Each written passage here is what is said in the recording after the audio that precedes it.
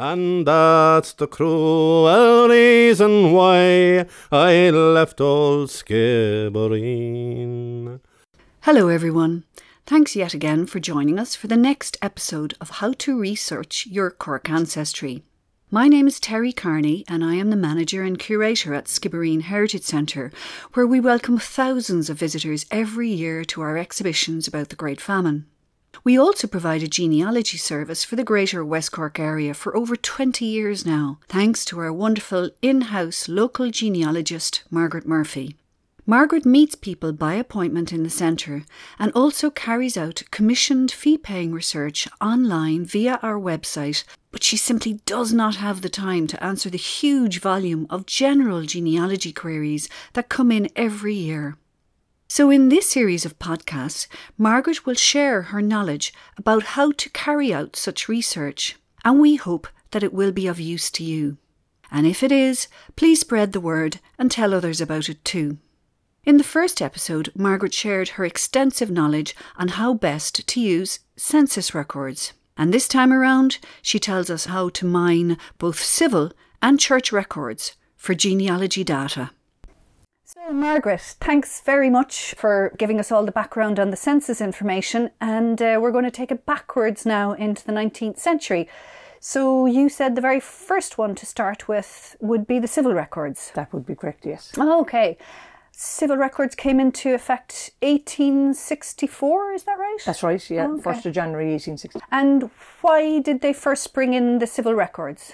They brought in the civil records to control or to register the births, marriages and deaths of everybody born. But prior to that, non-Roman Catholic marriages were recorded in Ireland from 1845 onwards, but no Roman Catholic marriages were recorded. Cases of bigamy in the UK prior to 1845 led the English establishment to enact governance where all marriages were recorded after from 1845 on. But in Ireland, it was only Church of Ireland Presbyterian, non-Roman Catholic marriages were recorded from 1845. Roman Catholic marriages and births were from 1864 on, and they go all the way to 1922, is that correct? Yeah, so births from 1864 to 1922 because of the 100-year clause. So every year it's a work in progress. Marriages from 1864 to roughly about 1950. Brilliant. For all districts within the country. And then deaths are indexed from 1864, but the live record uploaded for deaths roughly 1882 to about 1970, but they are indexed back as far as 1864, but you may not be able to look at the physical record. And I think you said that deaths were the most incomplete. They were. Again, because what was happening in society, like everybody attended a wake, they knew where their loved one was going to be buried, and the extended family knew where they were buried, and also neighbours. So the onus on people to record the deaths of their loved one wasn't quite just there in the 1860s, 70s and 80s and 90s. At the turn of the 1900s, it does become more structured, and definitely by the time we gain our independence, it is sacrosanct that deaths are recorded, but basically because people didn't need them, because there was no inheritance or anything like that. So civil records, they sound like, so they have to be correct, right? If you're registering something civilly, it has to be perfect, surely.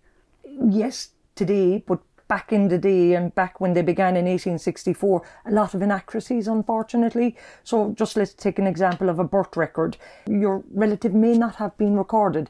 A baptism may be recorded for that individual or child that was born, but a birth may not follow.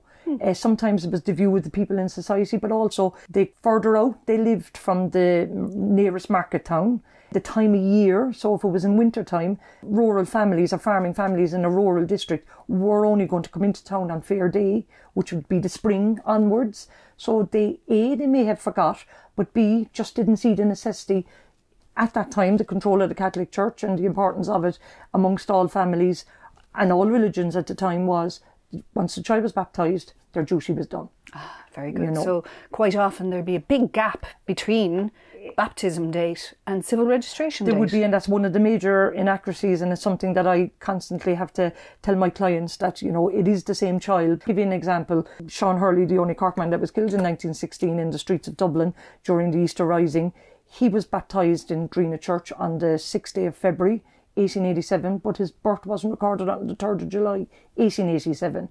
And when we were carrying out the research for the commemoration, people were just saying, are you sure you've got the right gentleman here? Of course we did, but it was just a case of the family didn't get to it until July, or they didn't get to the nearest market town until July to do it. And was there any comeback for that? Like, was there, as there is now, a time limit that you're supposed to register them in? There is, and funny enough, there was penalty. So from 1864, when the Act was carried and all registration took place in Ireland, from about in the 1880s onwards, they knew that registration was falling short of what it should have been, particularly with births and with deaths. So they imposed penalties on families, so they gave them a 3-month stay. So if you didn't record the event within the 3 months, you were going to face a fine and a day in the petty sessions, a day in the local court. My own great-grandfather fell foul to that penalty. He late registration for his firstborn son, but he was fined 1.5 pence and taken to the court for a day, and it's in the petty session records. That's very interesting, because I know my own cousins in the States, when they were trying to get Irish citizenship, their grandfather, which would be my uncle, James Carney, was never registered. And that was simply because James he had many siblings. Some of the siblings were recorded, some weren't, but it was just simply down to the fact of the time of year that he may have been born, or sometimes just the family didn't see the necessity to record the birth once the baptism. And the date of baptism is the closest to the physical birth, because all baptisms took place within 24, 48 or 72 hours of the birth. So church records for baptisms are more reliable than the civil records for births in the early ones? In the early ones, pre-1900. So we followed my family, thank you very much indeed, as an example of how to do this. And we found them in the 1901 census. And I think you said the next step. So we've carried out the search on your family in the census of 1901 and 1911. So now the next step would be, based on the facts that we've gathered from the census data, is to look for the marriage and look for the birth dates of the children that were named in the census record. And we'll put up the websites you do all of this on the show notes. But you had a bit of trouble locating them, Margaret. Exactly. So we know from the census data that your grandparents are both recorded within parishes that should be within the district of Skibbereen for the civil registration. So therefore, I should be looking for the marriage for your grandparents when it took place in the district of Skibbereen. So sorry, go back to districts. So this isn't done in parish, it's done in districts. And these were based on the former poor law unions, which are the old workhouse grounds. And then you had a registrar within that you had to go and register. There's several different registrars in the Greater West Cork area and in every area. So my grandparents should be in Skibbereen. But that wasn't the case when we carried out the search. So you have to allow for the anomaly where your grandmother was from the parish of Affadown, your grandfather was from the parish of Skibbereen. Therefore, if right was right, they should be recorded in Skibbereen. But in your case, they were registered in Schull. Why Schull? Schull is the neighbouring district to Skibbereen.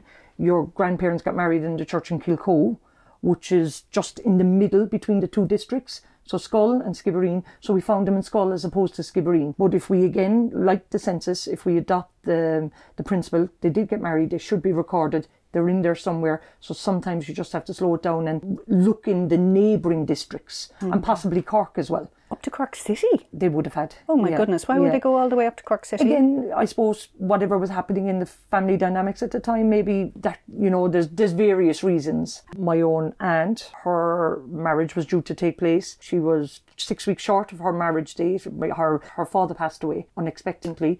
So they still got married, but they went to Cork to get married because the family and all the neighbourhood was grieving at the time. This is in the 1950s in Ireland, but that's one of the reasons why couples would have headed to Cork. So there we found it. What does it tell us? It tells me my grandmother's name. It also tells you, their occupation. It tells you the father's occupation. Yeah, and sometimes the occupations listed for couples, when you look, they can be very interesting. You can have tinsmiths, iron workers, RIC constables, masons, coastguards, something that you may not have been aware of, that your ancestors might have been in a line of work. For the unusual names, or names that are not common to the local areas, specific occupation brings a young man or a young woman into the area. They meet and marry, and start their life in a new location. So it's the occupation brings people sometimes, and you can understand when you see the occupation, that's why he came here. Oh, okay, so like coast guards or whatever. Masons, carriage builders, blacksmiths, ironmongers, Yeah, I all of remember those. looking at them once upon a time. There was gazillions of egg dealers. They must have eaten a lot of eggs in those days. Very common in market towns like in, like Skibbereen. And what else does it tell us? Oh, yes, it tells us the witnesses. Gosh, that's Charles O'Sullivan, so that must be a relative of the old neighbours of the Carneys up in Lisnaharig. And the other one is Mary Long. Oh, yes, Mary Long. Didn't we see Longs in the 1901 census? Exactly. So I think that was my grandmother's sister. From what we've learned from your family, Mary Ellen Coakley's sister was married to a Long. This lady here is probably her niece or a cousin, in some regard. Okay. And most often, it was close family relatives or close neighbours witnessed marriage. So you now have their father's name, you have their father's occupation, you have the witnesses, obviously have the date, and we now have her name. There must be lots of surprises come up when you're looking these up, are there? There is, because sometimes you may not have been aware, but a civil marriage record as opposed to a church marriage record gives you a lot more information.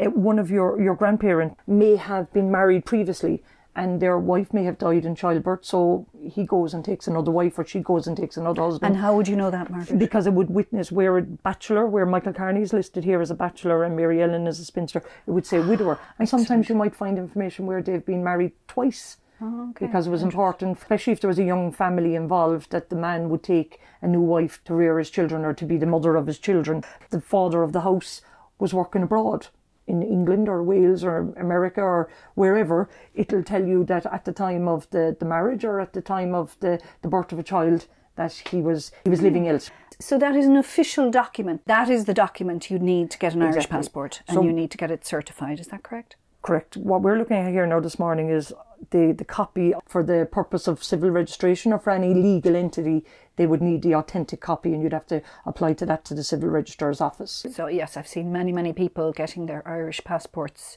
through that particular document, through you. I think you're responsible for making a lot of people Irish, Margaret. I'm sure a lot of people just want an Irish passport. Exactly. You should look at John Le Carre, the gentleman that came and professed his Irishness through his grandmother and was very, very proud to the fact that he could claim Irish citizenship just a couple of months prior to his death. You helped to wrap John Le Carre or David Cornwell yes. in an Irish flag, which was, and it meant a lot to him, and it does mean a lot to a lot of people back their Irishness through their grandparent, because they would have been very close to their grandparents or their parents. It means an awful lot of people, and look, we're a tiny country, aren't we lucky that all these people want to identify with us. Brilliant, so that's the first step. So will we move on to church records? So the church records differ greatly. They start in the early 1820s? That's correct, generally for most rural parishes from about 1820 on. But some urban settings, they would start a little bit earlier and possibly into the late 1700s. I've seen Roman Catholic records surviving from 1770, but in the larger urban centres. Okay, and why those dates, Margaret? Roman Catholic records start sometime in the early 1800s, the majority of them, and that's because of the penal law that was Catholic in place. Emancipation. Catholic emancipation and all of that. Very good. And how long do these Catholic records cover? Online, they cover up to 1880, but in Skibbereen Heritage Centre, we have them available for the district of Skibbereen up to 1911, and thereafter you would have to go independently to each parish. They do survive up to present day. Okay, and of course, listeners, just to explain, before the government did them and put them up on the irishgenealogy.ie website, we in Skibbereen Heritage Centre started to digitise church records for this whole area. We went around to all the local parish priests and photographed all these, so which is why we can have them up to 1911. So essentially up to 1880 online. We have them all the way up to 1911, and from 1911 onwards, the local parishes. So you said these are more reliable than the civil records? They are in a sense because, again, if you view what was happening in society, the control and the closeness that all families were to the Roman Catholic Church, a baptism would have taken place, a marriage in a church would have taken place, and the death of somebody would have taken place in the church, and you would ultimately believe that all events were recorded. Okay. Particularly for baptism and marriage. And are there any anomalies in it? Oh, there's many anomalies. Like, again, back to what was happening in society, all children born relatively in the 1800s were all born at home.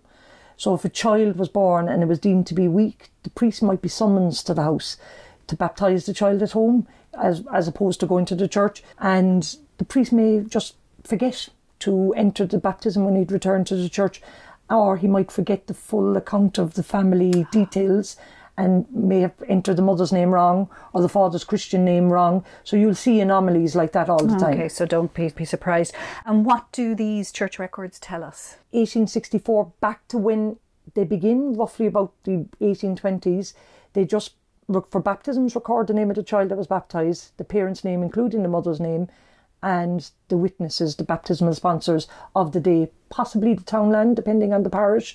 And then for marriages, again, very simple, date of marriage, name of bride and groom, and the date of the witnesses at the marriage. After 1864, church records started to come in line with what was happening with the civil records. So they were providing very, very similar records as what the civil records were with births and marriages. They were listing the townland, father's occupation, witnesses' names and addresses. So providing a lot more. And the registers got more extensive as a result too. They got bigger. And the marriages, same thing, would have told us the date and the couple's name and so on. And what about burial records? So unfortunately, for all of the 1800s, there's virtually no church burial record or death record. From about 1900 onwards, you would see parishes creating a death register or burial register where any funeral mass that took place in one of the churches of the parish, the death would be recorded, and thankfully they would list the place of interment. So where you may not know where a relative was buried, in this instance it does, but not all parishes follow that line. Mm-hmm. I know in Skibbereen Parish they have a burial register, a funeral register, but all of the neighbouring parishes don't, which is a pity. Very ad hoc. And I know as well, going back to my Uncle James, that wasn't registered civilly. I do remember for my cousins in the States who did get their Irish passports, I was able to get a letter from the registrar to say it wasn't registered, and then they were able to use the baptismal cert. So for people who aren't civilly registered, it is possible to get an Irish passport on this baptismal record. That's correct. Yeah, the authorities will accept a certified baptism, record of baptism, where a civil record of birth does not exist. What else do they tell us? Do they tell us anything interesting? They do, again, pet names. So 1800s, dealing with pre-famine and after-famine years. In all of the West Cork parishes, primarily in the district of Skibbereen, you would have a lot of families registered by pet names. So just, for example, take the McCarthy name. You have many variant pet names for that, the Forshams, the Sowneys, the Meanigs, so you could have Pat Meanig as opposed to Pat McCarthy. So again, just to explain to listeners who've never heard of a pet name is, in Ireland, we quite often call people not by their original name, and particularly, for example, my mother's family would have been O'Sullivans and they were from Cora, and every second person in Cora is an O'Sullivan, so my mother's family were known as the O'Sullivan Pretties. Families were given a name, and actually these names are very interesting in and of themselves. So if you're looking on the church records, quite often the Pretties might have been down as John Pretty rather than John O'Sullivan, you're saying. That's correct. For any family that would carry a pet name, you would have to look for both. Look at under the actual family name and also then the pet name. In my instance with my great-grandmother, she was Ellen Driscoll, but the family name was McNady.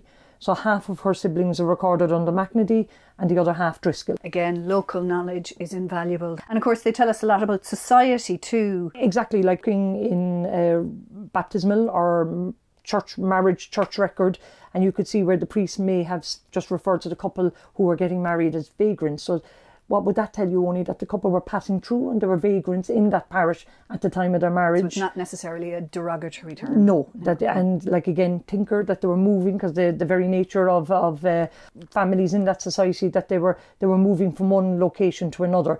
And what's very, very interesting, particularly during the 1800s and probably into the 1900s as well, is that we're adult conversion from one religion to another, i.e. from Church of Ireland or Presbyterian Methodist to a Roman, wanting to get married to a Roman Catholic girl or male, they would have to denounce their former religion or their religion of birth. The priest would write a little paragraph into the baptismal book, get the individual who was wishing to convert to sign it in the witness of another person, And oftentimes the baptism of the adult convert took place just before they were due to marry their spouse in the Roman Catholic Church. And how was illegitimacy? Again, they would just refer to it as illegitimate child, and the child would be put down with possibly the mother's name, but often, obviously, the father's name would be left out. Again, can we look up my family as an example? So we know my grandparents' marriage in 1905. We found that in the civil records. So what can we do with that, Margaret? Right, so you can go back further on in the next generation, so you can find out that your grandmother and your grandfather, on the civil marriage record, their fathers' names are mentioned. So you can go back in now and find their baptismal and their parents' marriage, and just look at the next generation behind your grandparents' marriage. Yeah, so in the case of your grandmother, Mary Ellen Coakley, we know that her father was Timothy and her mother now is Johanna Sullivan. We were able to find a church record and a civil marriage record for your great-grandparents, because they got married after 1864. They got married in 1870, but her name is misspelt. So again, that's one of the anomalies that you would meet. The surname is misspelt. Ah, I see that. Yeah, so Coakley is misspelt, so you just have to allow for that and accept that that's just an error. Okay, and we now have her parents again, so that it's possible to go back another generation. So we can identify the parents and all of your grandmother's siblings, and to see where they were actually were.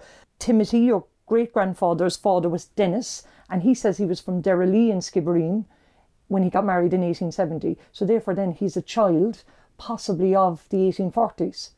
So in the instance of your paternal great-grandparents, John Carney and his wife is Anna Leahy, they get married in 1858. We only have a marriage church record for them because it's outside of the civil records. Oh, and they're in Latin, Margaret. Exactly. So John Carney is referred to as Jonas Carney and she's Annanum Leahy. Again, in the 1800s, a lot of the church records the Christian names of individuals were given in Latin. God love them. There's many records during the famine. You can actually see very, very, very few marriages and very few baptisms. And I remember coming across one, I put it in the famine storybook actually, from the parish of Affadown, which we now know my grandmother was from. Yes, I remember the hairs in the back of my neck stood up when I saw this one. So Affadown, Father Troy recorded in 1847, a frightful famine and fever year, alas, hundreds dying with no marriages or baptisms. And you can see it. And what about other church records? These are all, we've focused completely on the Roman Catholic, but there are other church records. There's there was other religious denominations in Ireland at the time, right throughout the 1800s and earlier, but they're not available online, so they're very, very hard to access. And most oftentimes I can't help people that come or would have ancestors that might have been Church of Ireland, Methodist, Presbyterian, because I have no access to any records. They're either held with the parish themselves or held centrally in Dublin. They're not widely available online. Okay. And do they go back further than the Roman Catholic? They would. We'll put all the links to all of these websites up in the notes anyways. So we've got all the way back to 1820 with my family. So is that all we can do? Oh no, we can start trying to find them on the land. So important. I mean, we're here because of these people. So Exactly. It's so important even just to name them and find where they came from. Next time we'll cover that. Thank you so much again, You're very Margaret. welcome. Really appreciate it. Thank you.